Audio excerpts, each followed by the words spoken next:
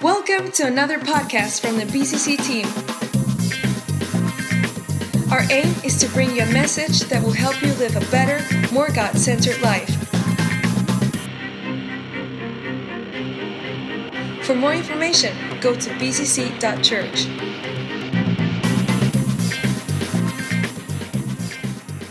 Good morning, church. I came to the men's breakfast yesterday to serve them, and I was very pleased to see them eating their fruit and yoghurt before their sausage and bacon. So, yeah, it was a great morning. And I did have an ulterior motive because, of course, we couldn't collect up their plates, which meant I had to listen to the message as well from behind the curtain. So that was very encouraging. Church, we're in this series of Love Is, and Mark's done two already. If you haven't heard them, please go to the podcast and listen. He's talked about love being something that's misunderstood, and I don't think there's anybody here who's never been misunderstood in their life. We think and talk about love as if we know what it means, but it means many different things to many different people. And last week he talked about sacrificial love and the love of Christ. And so listen to those if you haven't already listened to them. But this morning I want to talk about love as restoration. After the announcements, that is. Love as restoration. You know, the goal of God is restoration. God is in the restoration business. And I want us to have a think about what is restoration this morning. And I can only give you snippets in 30 minutes. I can only give you snippets. But I hope I give you some snippets this morning that you want to take home and that you want to think about and dwell on and soak in and bring those into your life, because that is what will bring the change that we need in our lives. Love is restoration. What does restoration mean? Restoration means the action of returning something to a former owner, a former place or a former condition. God is in the business of returning us to our former owner, to our former place and to our former condition. That is what God is committed to. And if you look at those first two letters, R and E, it's interesting to know what those two letters mean as a prefix to a word, because those two letters are in so many words in the Bible, and we need to understand, and in everyday life, we need to understand what they mean. So what does RE mean? It means once more, or again and again, or afresh. So if we think about some of the words in Scripture that God has used, think about redeem. So it means to make amends for our bad behaviour or performance. What is God saying? He's saying again and again, I want to make amends. I want to make amends for your state, for where you are. What about return? It means to go back to a person. God is saying again and again, I want you to come back. What about reward? That means recognition of service. God's saying again and again, I want to reward you for the service that you show to me. What about reconcile? It means to restore or to settle relationships. God's saying again and again, I want to restore friendships and relationships. What about renew? Renew means to establish. Again and again, God's saying, I want to establish. I want to go back. Revive. I want to restore to life. Over and over, again and again, God says. What about recompense? It means to make amends. What about recover? To regain possession of or return to. Do you get what I'm saying? God is not giving up. His word is full of over and over, again and again. I'm reaching out again and again. I want to restore. I want to redeem. I want to bring back. I want to put it back into the state that it was, with your former owner, in a former place and in a former condition. That is what God is saying when he says he wants to restore. He's in the business of bringing things back to how they intended to be. So in order to understand that, we need to ask two questions. What does God want to restore to us? In other words, what did we lose? If you don't know what you lost, how do you know if you found it? So you have to know what we've lost. And then what does God want to restore to us? In other words, what did we leave? I'm going to look at these two questions this morning and make some attempt to bring some answers to these, because Scripture says this. It says, the Son of Man has come to seek and to save that which was lost. Not those who were lost, but that which was lost. If we don't know what we've lost, how do we know when we found it? And Jesus came to seek, to look for, and to redeem what we lost and give it back to us, and to restore us to himself, to our place, and to a condition. And that's what Jesus came to do. And ultimately, yes, of course, that verse is about people, but it's not just, if we just think it's about bringing people in and we don't know what we lost, we'll never look for it and we'll never find it. So what was God looking to restore? If we go back into Genesis, we can look up about when God created the heavens and the earth and his intention. His intention was to establish his government on earth from heaven. So what God did when he created the earth was, his intention was to bring the government of God onto earth. And who was he going to use to govern the earth? Mankind. So he wanted us to be in a governmental position on the earth. And if we look at chapter 1, it tells us that he made the land and the sea and the day and the night and the rivers and the trees and the plants and the creatures, the birds of the air and the fish of the sea. And he prepared it all ready for us on the earth. And it says this is the account. But if you look at verse 5, it said, but there was no shrub that had appeared yet on the earth, and no plant had yet sprung up for the Lord God had not yet sent rain on the earth. Why did God not send rain on the earth? Why did he prepare it all, put all the seeds in the ground, put everything ready, get everything prepared, and then say stop? He hadn't sent rain on the earth because there was one thing missing that he still had to create. And he goes on to say here, because there was no one to work the ground. And to work means to take care of, to preserve, to govern, and to have dominion. So God said, I've prepared it all, I've set it all up, but I'm not going to get it started yet because there's no one to govern it. There's no one to look after it. There's no one to take care of it. And we don't do a good job of taking care of our world. It's just as much our responsibility as it is all those protesters up in London to take care of the world. But God has given mankind the responsibility to preserve it and to govern it and to have dominion over it. And so it says that then the Lord God took the man and he put him in the Garden of Eden to what? To work it and to take care of it. In other words, to govern it on his behalf. He made it, he prepared it, he set it all up. He put us there and he says, this is what I want you to do. I want you to govern earth on my behalf. As it is in heaven, let it be on earth. And that was his intention for us. And when Adam ate from the tree, he actually rebelled against God. And God's instructions. And because of that, he put himself outside the government of God. And God said, because you've done that, I can't let you live in the garden anymore because you're not willing to live under my government. So what did God do? He took him outside of the garden. He said, I can't let you stay there.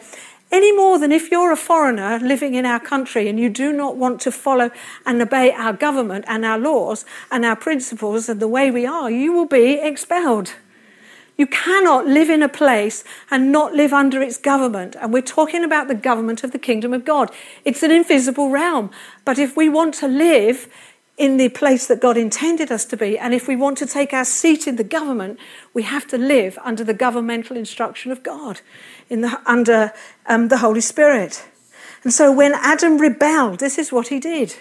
It said rebellion is an act of armed resistance to an established government or leader. Now, Adam did not get his weapons out in his rebellion and resistance. How did Adam rebel? He rebelled through his will. He said, I won't do what God wants me to do. I'm going to do what I want to do. Metaphorically, that's what he said.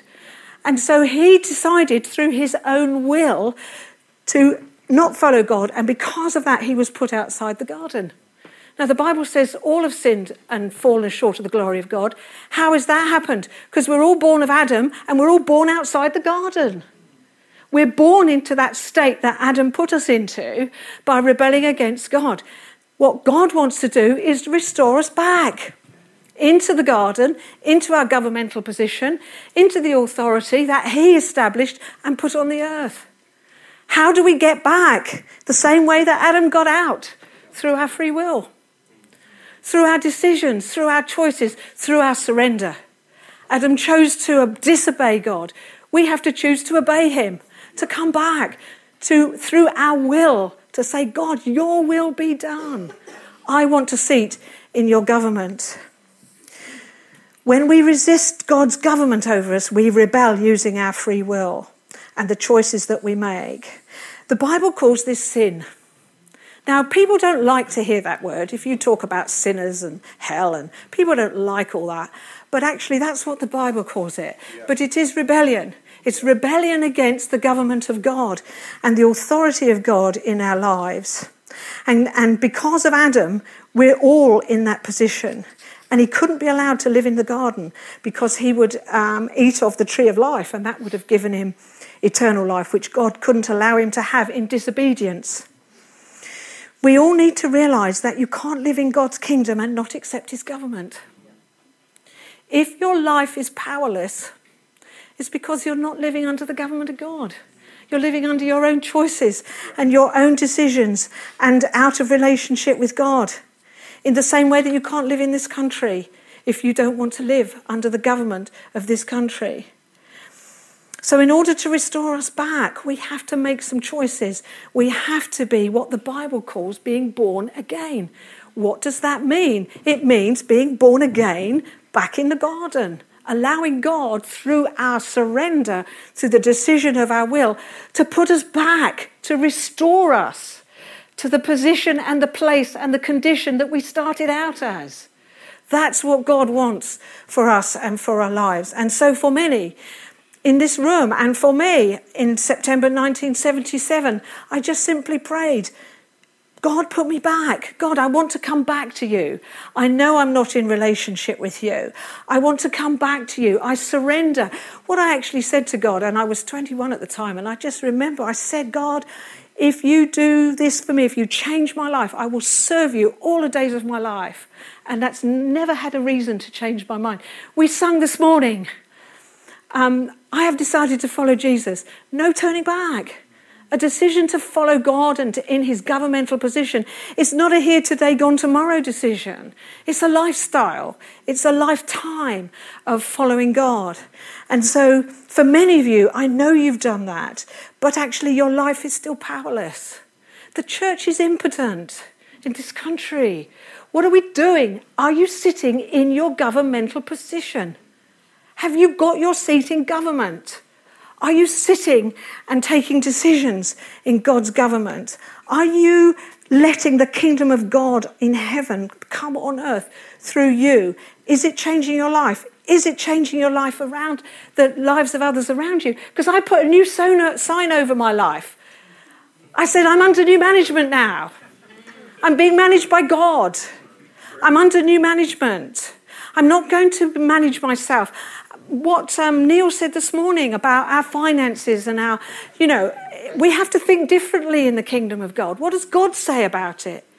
And we are so full of what the world tells us to do. We are squeezed into the world's mold, into the visible realm, but God functions in the invisible realm. But his word is full of truth. When we take his truth and we apply it to our lives begin to change. When the world says this about me, I say, no, God says this about me. When the world tells me to do this, I say, no, God tells me to do this, I'm going to do that. But we are so conformed to the image of the world that the church is impotent. And yesterday, I was listening to that message that you were talking to the guys about reading the Word of God, about getting into the Word of God. We call it Bible study and everyone says no thanks. When we talk about it as opportunity and life-giving spirit and change in our life and power and authority, it becomes a totally different ballgame. Why do we not want to get into the Word? Why do we come on a Sunday? We need power. In this world needs the power of God. And it's going to come through the church. It's not going to come through the local theatre. God wants to put us back into our governmental position on the earth where he originally set us out to be, in relationship with him, with power and authority and dominion over circumstances, over situations. Jesus said, I've come to heal the brokenhearted. I've come to set the captives free. Why are we not healing the brokenhearted? Why are we not setting the captives free? Why are we not helping the blind eyes to see and the deaf ears to hear? Why are we not transforming the world through the power of God? Because we're too busy living in the world, being transformed by the world, instead of by the kingdom of God and allowing God to have his way in our life. So what was lost that Jesus came to seek and save? It was to restore our relationship to God. There are people who've been in the church for years and years and years and still don't have a relationship with God. It comes through surrender and decision. It's no good just putting up your hand and then saying, that's it, guys, I've done it, and now the rest of my life I'll carry on. No. By their fruit, your life will change. Your life will be transformed. You will live above the circumstances. You will live in plenty. There is no lack in the kingdom of God. Exactly what Neil said. There is abundant life. There is life that God wants us to enjoy and to have. And he wants us, like yeast in the bread, to spread out through the world. Our lives should be transforming Bromley. How different is Bromley because we're here? Bromley should be transformed because we're here. How different is Bromley because of us? How different is your street because of you? How different is your workplace because of you? How different is your school because of you? We should have the transforming power of Christ in our lives, affecting the world. Jesus said this, he said, I am the way, the truth, and the life. No one can come to the Father except through me. The world will tell you that there's many ways to God. The Bible tells us there's one. There's one way to the Father, and it's through the Son. It's through Jesus Christ. We either accept it or we don't accept it. But it's through that door, through that gate of Jesus Christ that we actually come to know the Father. He said, if you've seen me, you've seen the Father. We've just celebrated Easter. We've just celebrated the death and resurrection, the resurrection of Jesus. So why did he die? He had to die to restore us back to relationship with him. Why? Because Romans tells us this, the wages of sin is death, but the gift of God is eternal life through Jesus Christ our Lord. So what did Jesus do? He said, I'm going to pay the price. The wages that are due to you for your sin, for your rebellion, for being born outside the garden, even though it wasn't my fault. Jesus, I just love that song we sung this morning, and the words were something like, you've placed a crown of beauty upon my guilty head. I just stirred my spirit. God saw me from before time began, sitting outside the garden, and he said, I'm going to put a crown of glory on your head. Because I know that there'll be a way for you to get back in. I'm going to make a way. I'm going to pay the price for you that you should pay for living here. And I'm going to pay that price, not just for you, but for all mankind, past, present, and future. So that if you're willing to turn, there'll be a way back in. If you're willing to surrender, there'll be a way back in. So Jesus had to die because the result of our sin was death. Jesus had to overcome death. And we know that death for us was both physical and spiritual, because physically we all have a finite amount of time on this earth. But it was spiritual death. When Adam put himself or got outside of the garden, he broke the relationship that he had with God. And so Jesus had to deal with the wages of sin, and he overcame death. And instead of death being the end result, it became a door of opportunity. Yeah. A door of opportunity for whosoever would come, the Bible says, whosoever would come and surrender their life to Christ. Scripture tells us it's the door. And Christ took our sin and our rebellion, and he paid the price to position us back where he wanted us to be. So the second question then, what does God want to restore to us? What did we leave? What did we leave that God wants to give us back? He wants to restore to us our place in his government. He wants to restore dominion. He wants to restore rulership. He wants us to be able to reign in life. He wants us to be the head and not the tail. He says this in Isaiah, for unto us a son is born, unto us a son is given, and the government will be on his shoulders. And I've put in there what shoulder means. It means a place of strength. And his name will be called Wonderful Counselor, the Mighty God, the Everlasting Father, the Prince of Peace. So God says, when Jesus is born and the Son is given, the government, the place of strength, he's going to bring back into the world for mankind that place of strength. It'll be on his shoulders, the government he's bringing back. And it says, and the increase of his government and peace, there will be no end. And upon the throne of David and upon his kingdom, and to order it and establish it with judgment and with justice, and henceforth even forever. The zeal of the Lord of hosts will perform this. Yeah. Jesus came back, and he brought back onto the earth, because he came in a physical being, he brought back onto the earth the government of God, that place of strength for us on this earth that he wanted us to have. One thing we must remember is that the restoration is the gift of the restorer. You know, I meet so many people in life who say, oh, I'm not good enough for God. Well, the news is none of us are. None of us are. All of us were born in Adam. All of us were born outside of the garden, not through our choice, but through what Adam did. And therefore, restoration is the gift of the restorer. We can't earn it. We can't buy it. You can do nothing. You can only receive it. And we need to receive it by opening up our hearts, by surrendering to him, by living in his word. We're all in the same boat. We have all sinned. We have all rebelled. We have all fallen short of God's expectation for us. And the only way we can receive that restoration is to accept it, but we have to realize we need it. Matthew says, God blesses those who are poor and realize their need of him. Do you realize, even if you're a believer this morning, do you realize your need of him? Do you? Do you live your life as though you realize your need for him? Take what Neil said this morning. Is your finances governed by the word of God? Is your life governed by the word of God? Is the people you associate and the things that you do and the way you live your life and your purpose in life, is it all governed by the word of God? Because if it's not, you don't recognize your need of him. You're still living life in the way that you want to live it. And God, first of all, the first step is to recognize that you need God. And then the second step is to surrender to it. So many people are battling life circumstances. Why do we have to counsel people in the church? So many people over the years I have counselled in the church. Why are we counselling people in the church? Do I have more access to God than you? Do I have more access to the kingdom than you? No. What did we sing this morning? Christ is enough for me. You can access God as much as I can. You can be restored as much as I can.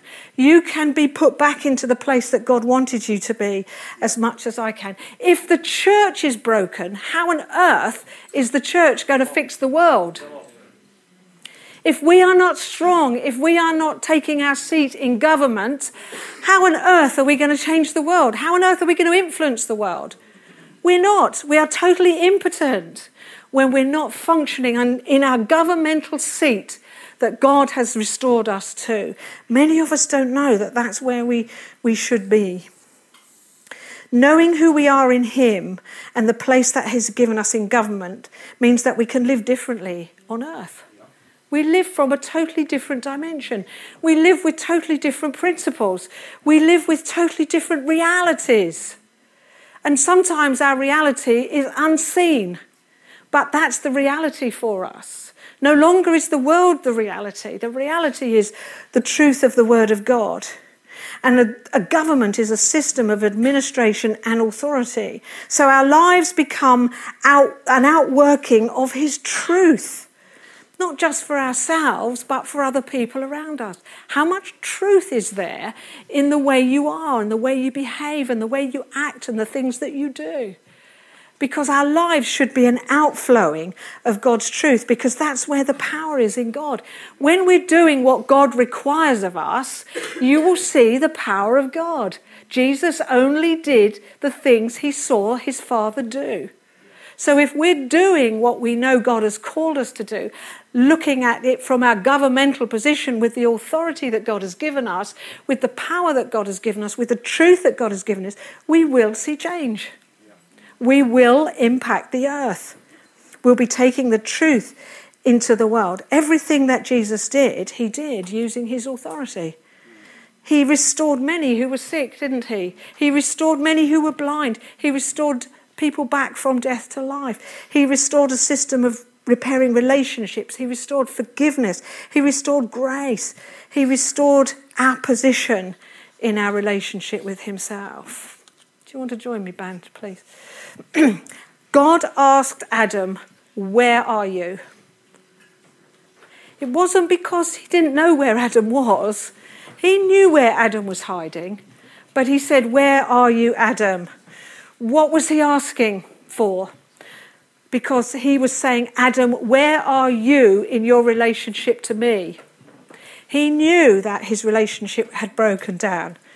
God knew. God saw him hiding in the garden, and he said, "Adam, where are you? Where are you in relationship to me?" And God is still saying that, and I'm going to say it to you this morning. Where are you in relationship to God? Where are you? Are you hiding? You could have been sitting in this church as long as I have, and you can still be hiding. Where are you in your relationship to God? Where are you? Are you hiding? You know, you can so easily act. Christians are very good at acting. We've got this great Christianese language that we speak. We're very good at acting. But I'm not fooled by all this. You know, I've seen hundreds of people like this over the years, and where are they now? Where are you in your relationship with God? And we sometimes wonder why life has dealt us a bad hand. We sometimes wonder why there's no power in our lives. We sometimes wonder why we have authority over nothing. And we're subject to the will of our flesh and our desires, which are so powerful.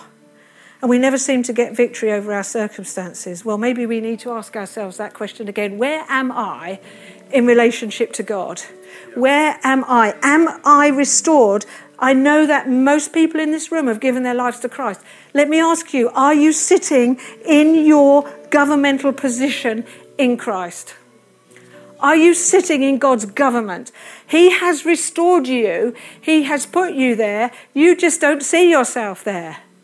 He has seated us together with him where? In heavenly places. We're sharing the same seat.